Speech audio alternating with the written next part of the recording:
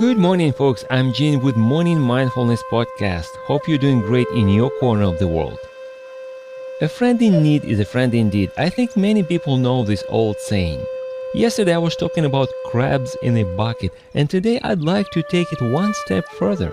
I will discuss the other side of the coin, so to speak, even though I may step on somebody's toes. Many years ago, my teacher said that people forgive us our mistakes and failures much easier than our successes.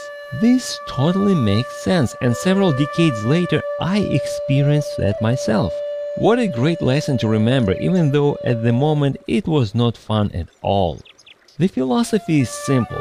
My coach told me that there are two ways to have the tallest building in the city: build yours taller or destroy other buildings. Unfortunately, 95% of people are not ready to build, and anybody who does become a threat to the ego of the rest. That's why more often than not, people who build their success become instant enemies to their so-called friends.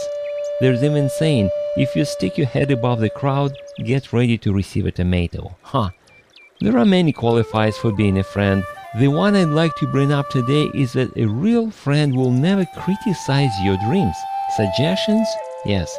Valid concerns? Yes. Discussions? Yes. Constructive criticism? Yes.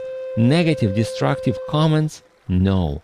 The real friend will support your dreams and goals, and real friend will be happy for your success. Keep that in mind, my friend.